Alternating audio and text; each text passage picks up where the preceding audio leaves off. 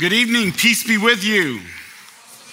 My name is Timothy Jones, and I'm one of your pastors here, privileged to serve you in that way. And so I want to take just a moment before we begin the sermon. I think given the things that have happened this weekend, it's appropriate to provide some space for lament over some things we've seen in Charlottesville and the things we've seen in our country. And I just want to lead us in prayer to consider that, to recognize that, and to respond to that together. Our God, we lament. We're not surprised by, but we lament what we have seen of the racism and the hatred that is in our world. We recognize that, and we denounce in the name of Jesus every form of white supremacy that we have seen. We recognize that that is demonic, is satanic in its origin. We recognize that it is a defiance of your design, of your plan for humanity, which is every tribe and every tongue and every nation and every ethnicity drawn together in the name of Jesus to worship you together. We pray for peace and hope and justice as we look at our world and lament what we see, and let it awaken within us a longing for that day when you make all things right and new. In Jesus' name we pray, amen. Sometimes you realize you're in a place where you just don't fit. You ever realize that? You end up in a spot where you just don't fit there. And whenever you do, you feel at least a little bit of pressure. That's true in a metaphorical sense, that you feel like somewhere you don't fit, that you ended up. It was also true for me this past week in a very physical sense. My children and I, we went to the St. Louis City Museum. Anybody ever been? St. Louis City Museum? That is an amazing place, isn't it? Okay? This is a place I'm pretty sure lawyers don't know about and insurance companies, because there is every form of potential litigation there that you can possibly dream of. It is basically a 10-story jungle gym, okay? With a 10-story slide, and on the outside of it, airplanes, literally airplanes hanging out there that you can climb out to, and a school bus hanging off the side of the building, and you pay to go in there to risk your life in this place. Well, we went in there, and I'm just determined to do every possible thing with my kids. I'm not going to go stay away from anything. I'm going to do it all, okay? And so I went in there, and you can see there just a little thing that there's an arch kind of to it right there. It doesn't really show it right there, but that thing gets smaller the higher you get up. It goes narrower. And in theory, I think what is supposed to happen is you go up there, and then you kind of put your feet forward, and then you climb down this way, okay? But I get up there to the top of that, and I'm up there like this, and I'm trying to bring a leg forward, and it's not happening. And I'm trying to bring another leg forward, and that's not happening either. And you remember Winnie the Pooh when he's in that hole trying to go into Rabbit's hole? It's kind of like that, okay? Except I've got 12 children behind me going, hee, like that, all behind me right there. And I, look over there. And so I'm trying to get through this. And what I realize is something 4 stories above the ground that I should have realized when I was on the ground. And that is, this may not be made for me. It may be that when they created this, they weren't thinking of people in their mid-40s sitting in this. It may be that this was not designed for me. I was in a place where I didn't fit, and I was feeling the pressure. Well, it's true at the City Museum, and it's true in your life in this world. You see, right now we live in a world in which the world around us, the culture around us, increasingly doesn't fit they don't fit the values that we hold as believers in Jesus Christ. And we feel pressure at times to conform to the values of the culture around us. We're feeling pressure at times to conform to a place because we realize we're in a spot where in some sense we don't fit. And we're feeling the pressure. Now, some people seem surprised by this, but we shouldn't be. You see, that's the historical position of Christian faith.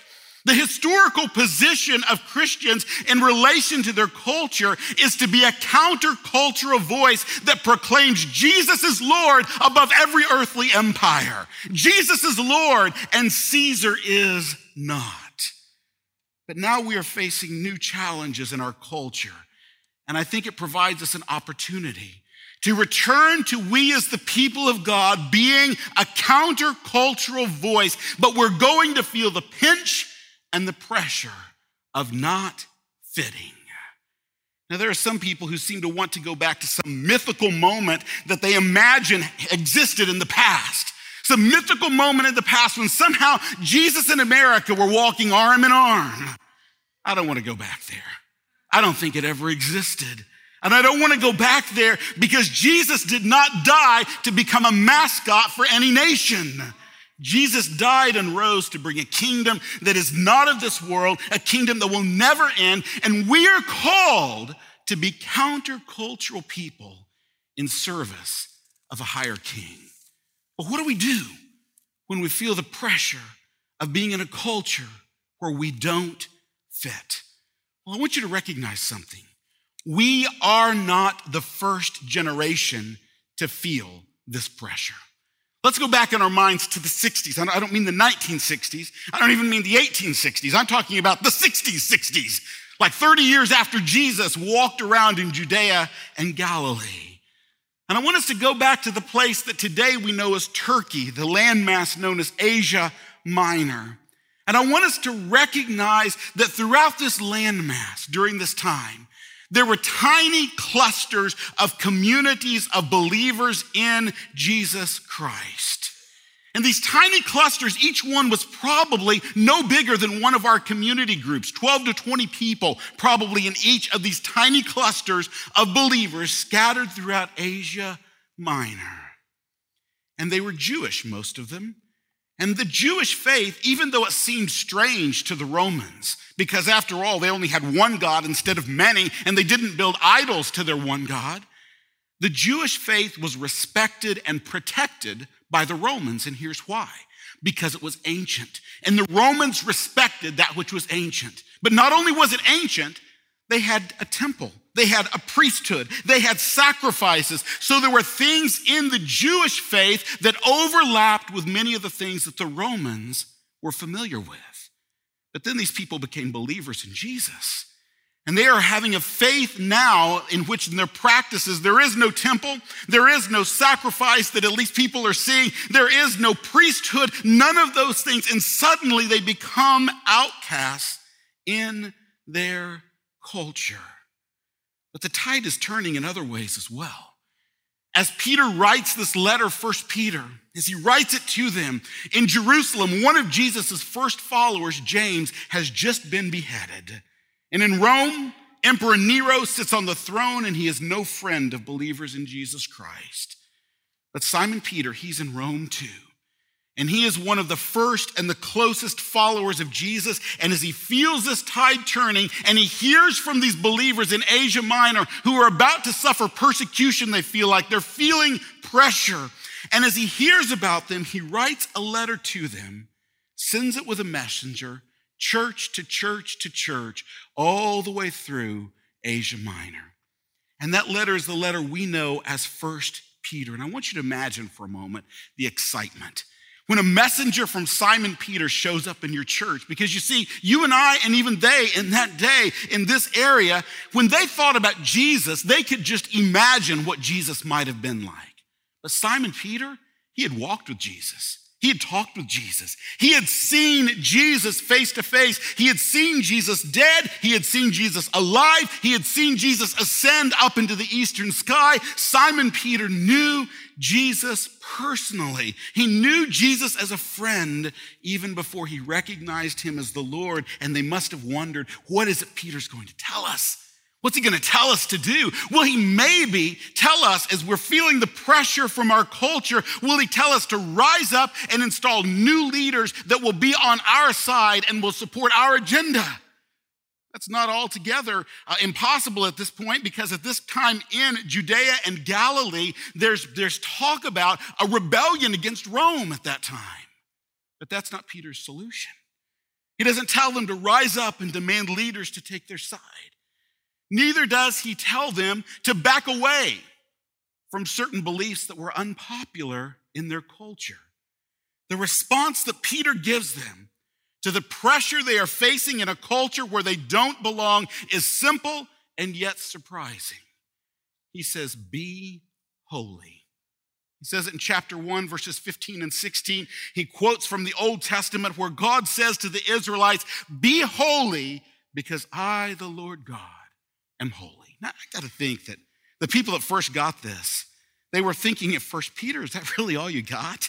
I mean, we're about to be persecuted, we feel like. We're feeling pressure. And all you've got, Peter, is be holy? That's all you've got for us? And yet that is the answer that Peter gives to how to respond when you're living in a culture where you don't fit.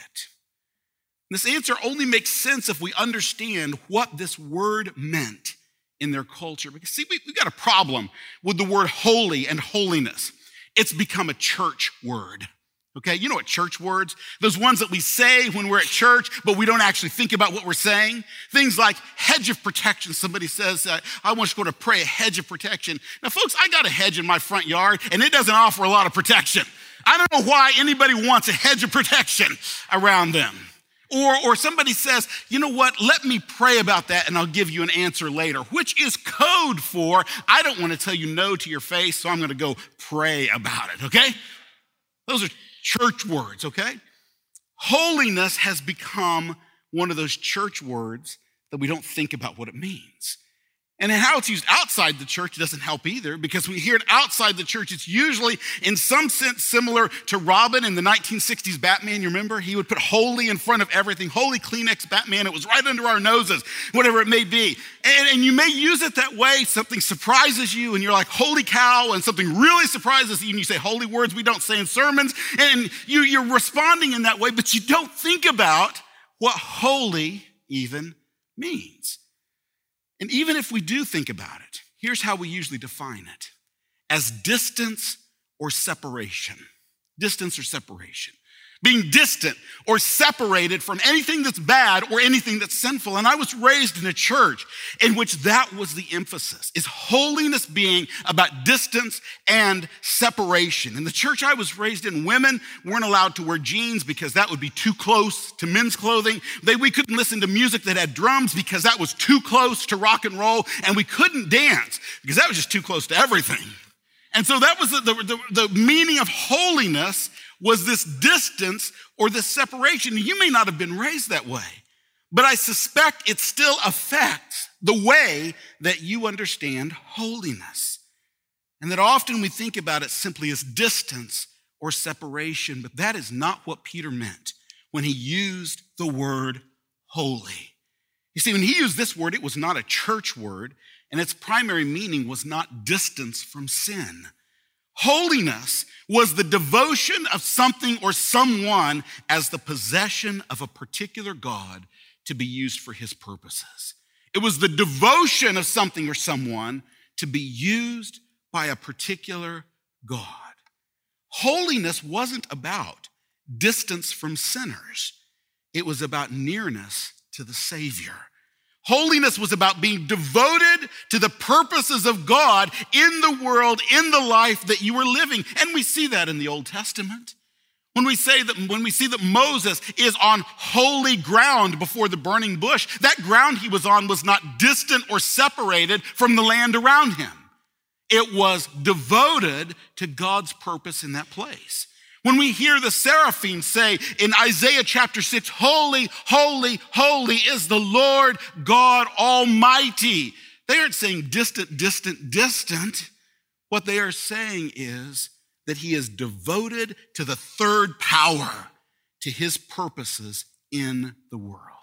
And when it says here, be holy as God is holy, it's not saying be distant from the world. It's saying to live as God's possession in the place where you are, devoted to his purposes. That's what it's communicating. And so these people are reading this and are wondering, how do we respond to a world where we're feeling pressure because we don't fit? And you may not be feeling the same pressure that they did. But I can almost guarantee you there is somewhere in your life that you're feeling pressure to conform to the values of the world around you. It may be cultural changes that you're feeling at work or at school where you're being pressured to take values that don't glorify God. It may be people in your life, whether family or friends, that are pressuring you to take sides on the political left or the political right instead of lining up with Jesus Christ. It may be that simply taking your values from the world in the sense of valuing yourself by your performance and your success. But whatever it may be, the answer to this is be holy. Be holy. Pursue holiness. And in chapter 2 of 1 Peter, he spells out here is how to be holy and why it is important. So I want us to stand and hear together 1 Peter chapter 2, beginning in verse 1. Peter writes, "Therefore rid yourselves of all malice, all deceit, all hypocrisy, envy, and all slander." There went about 90% of Facebook and Twitter right there. "Like newborn infants, desire the pure milk of the word, so that you may grow up into your salvation, if you have tasted that the Lord is good. As you come to him, a living stone, rejected by people but chosen and honored by God. You yourselves as living stones, your spiritual house, being built to be a holy priesthood to offer spiritual sacrifices acceptable to God through Jesus Christ. For it stands in Scripture, 'See, I lay a stone in Zion, a chosen and honored cornerstone, and the one who believes in him will never be put to shame.' So honor will come to you who believe, but for the unbelieving, it's a stone that the builder rejected. This one has become the cornerstone, and a stone to stumble over, and a rock to trip over. They stumble because they disobey the word. They were destined for this. But you're a chosen race, a royal priesthood, a holy nation, a people for his possession, so that you may proclaim the praises of the one who called you out of the darkness into his marvelous light. Once you were not a people, but now you are God's people. Once you had not received mercy, but now you have received mercy. Dear friends, I urge you as strangers and exiles to abstain from sinful desires that wage war against the soul.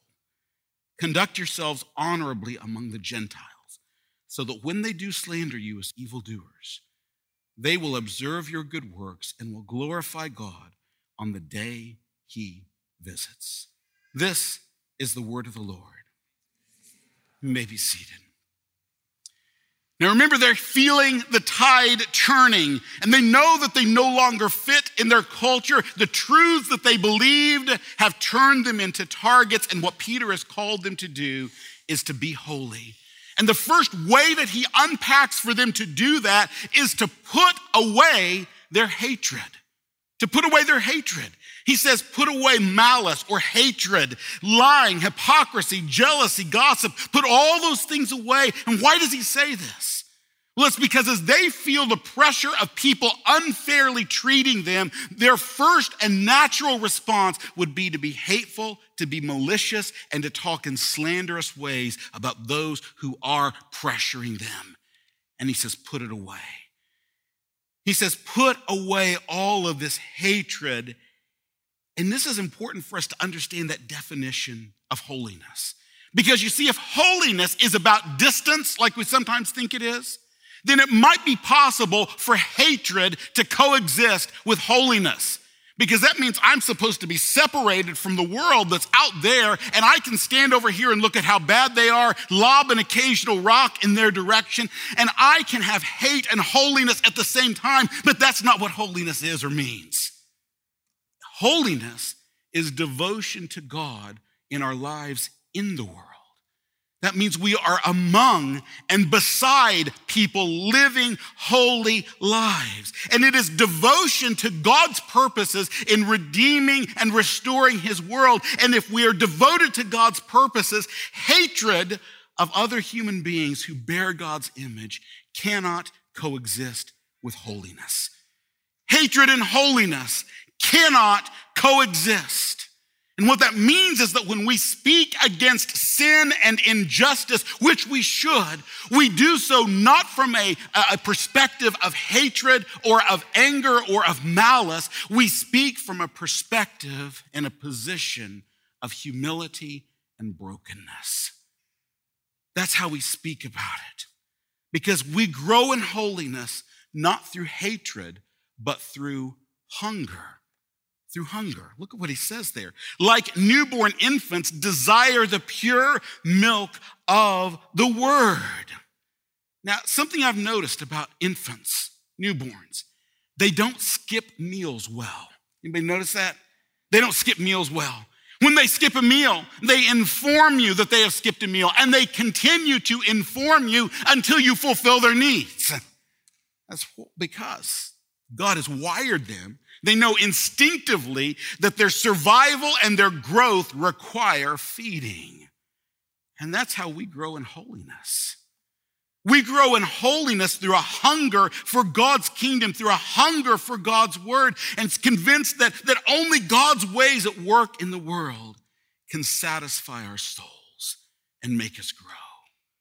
That's how we grow, is by hungering and being satisfied in the word of God. You want to grow in holiness? Let me ask you a crucial question. What are you hungry for? Like deep inside of you, what are you most hungry for? And you may be like, I don't know what I'm hungry for. Let me give you a suggestion to help you figure out. What does your mind wander to in those moments when there's nothing else to distract you? Where does your mind go?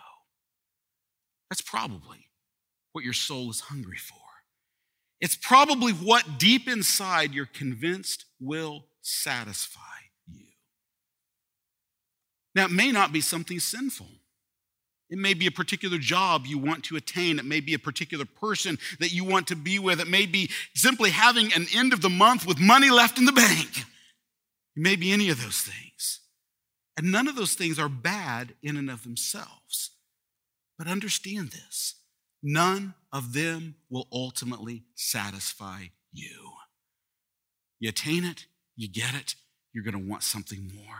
It's not going to satisfy you. But then again, what you hunger for may be something sinful.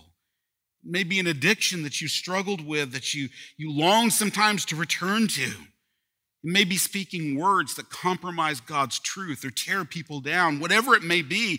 Each time you do it, you think, this will satisfy me enough that I won't do it again. But it never satisfies you.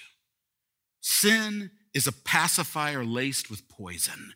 It will never satisfy you, and it will ultimately destroy you. It won't satisfy you. And until you recognize that there is no life to be found in that sin that you're hungering for, it will keep coming back. I heard Jackie Hill Perry this past week say these words. You'll never put to death what you believe is keeping you alive. You'll never put to death what you think is keeping you alive. In other words, as long as you are deriving life or think you are from sin, as long as you are trying to get life out of that, as long as you're convinced that that's going to give me life and satisfaction, you will keep going back to it. It's only when you recognize that it brings you no life that you can put a sin to death.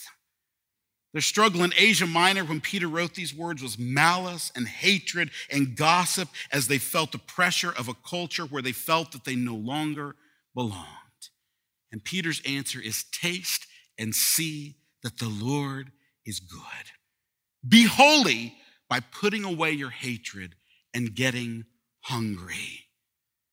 Your struggle, mine, isn't the same as theirs, but the answer is the same. It is holiness. And it is holiness that is fed by us hungering for something better, something greater. C.S. Lewis once spoke these words. He said, if we consider the unblushing promises of reward and the staggering nature of the rewards promised in the Gospels, it would seem that our Lord finds our desires not too strong, but too weak. We are half-hearted creatures, fooling about with drink and sex and ambition when infinite joy is offered us. we are far too easily pleased. Holiness grows from a recognition that ultimate satisfaction is found only in Christ. And remember that one of the things that made Christians feel so out of place and seem so out of place to their culture is that everybody else in their religion, almost everybody else, had a temple and a priesthood. And that's what helps us to make sense of this next verse where it says in verses 4 and 5 that these people of God that he's writing to are living stones being built into a spiritual house and a holy priesthood. You see, a temple in their world was the place where you encountered God. That's the place where you encountered God. It was a place that was devoted to a particular God, and you encountered that God there. But what he's saying to them here in this text is, you are that place now. You are the temple. You, the people, are the priesthood. You are the place where the world is supposed to glimpse God. That's what you are.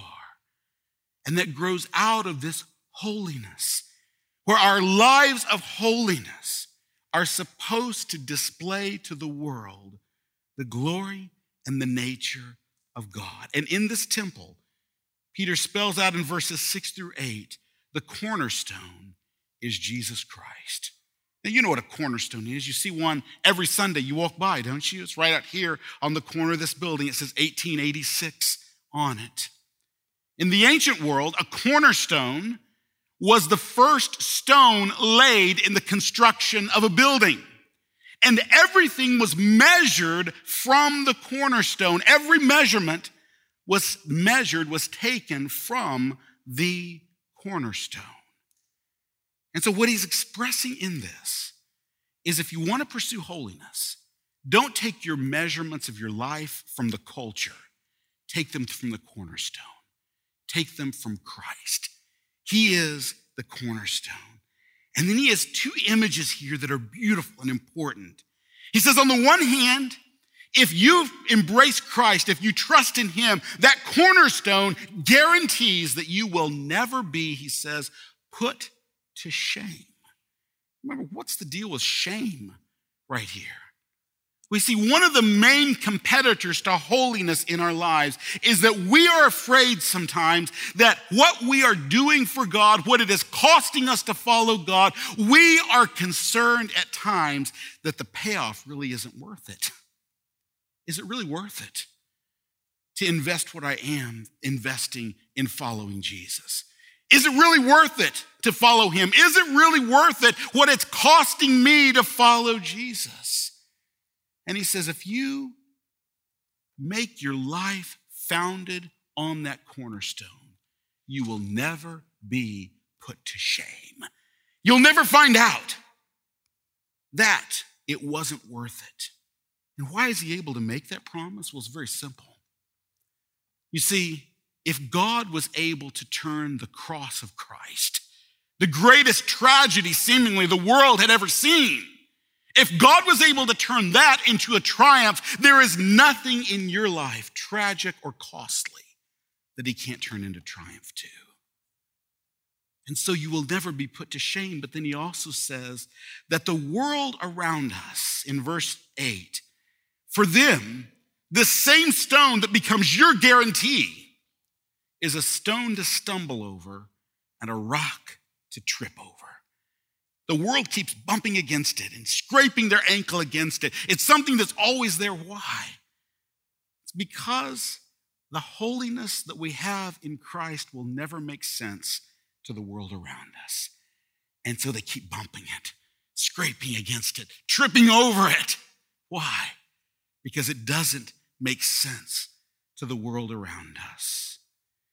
And that helps us to understand the last verses in verses 11 and 12, where he says, dear friends, I urge you as strangers and exiles, abstain from sinful desires. It's a much better translation. Some of them have abstain from the passions of the flesh, which just sounds like a really bad romance novel. It's abstain from sinful desires, much better, that wage war against the soul.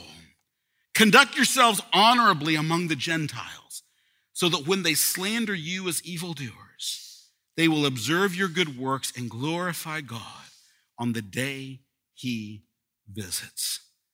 you to notice something here. Your holiness isn't for God's sake. He has plenty of holiness. It isn't for your sake to earn his favor. You can never earn his favor. It is for the sake of the world that we are called to be holy. So that when they see our good works, they will glorify God either by them trusting in Christ and turning to him, or it says on the day God comes to visit, or on the day of visitation. Now we read that in our culture and we think of God showing up and sitting on the front porch with a mint julep and sharing with us, okay? That's what we think of when we think of coming to visit. That's not what it's saying right here when it says coming to visit, when God comes to visit. It's more like a few months ago when my wife met me at the door when I came home, and she said, "You have 2 children downstairs that need to talk to you." And so I went downstairs, and as it turned out, they had been doing flips and handstands downstairs and had knocked not 1, but 2 holes in the sheetrock downstairs. Now, when I went downstairs, we had a day of visitation down there, okay? We had a time when I came to visit, and that day of visitation was a time when judgment was brought against those who rightly deserved judgment, okay? And so when it speaks of God coming to visit, when it speaks of his day of visitation, that's what it's talking about. When God himself shows up in Christ and makes all things right and new, it says on that day, even those who have rejected him will see and will glorify him because of what they have seen in you. What they've seen in you. This isn't going to be easy. It wasn't for them. Do you realize that within a decade of the moment when this text was written, Peter had been crucified? Paul had been beheaded. Hundreds, maybe thousands of Christians around Rome had died, and the flesh of Christians became the fuel for Nero's fury as he took it out on the Christians and literally used Christians as torches, burned them alive to light his banquets. That's what's coming next after this text. It's not easy. It's not supposed to be. But we are called to holiness, even in a world where we do not belong. I want to leave you with 3 simple ways to practice holiness this week. Here's the first one. Stop trying to stop sinning. Some of you are like, did he say that? Stop trying to stop sinning. See, often we think holiness is nothing more than getting rid of sin, okay? But remember, holiness is about devotion to God. And here's what I want us to understand. When you are fighting against sin, if all you're saying is, I gotta stop this sin, I wanna stop this sin, then you're still focused on the sin. And you know what will happen? You will end up going right back to it because that's where your focus is. You'll go back to the sin if what your goal is to stop sinning. But you see, if holiness is devotion to God's purposes, our goal is not to stop sinning. Our goal is to develop a hunger for something greater than the sin. And our focus is a devotion to God's purposes for us. If you're fighting against losing your temper with your kids, and you say over and over, I just gotta stop losing, I've gotta stop, you will lose it. You will lose it again and again and again. But if you develop a vision and a devotion for the ways that God has been patient with you as his child, and if you want your children, what your passion, what you are hungry for is for your children to see in your life how God has been patient with you, and you want that to be reflected. I'm not going to tell you it will suddenly happen perfectly and will all be easy. I am saying you'll never make any progress until you have a hunger for something better than just stopping the sin. You're struggling against pornography.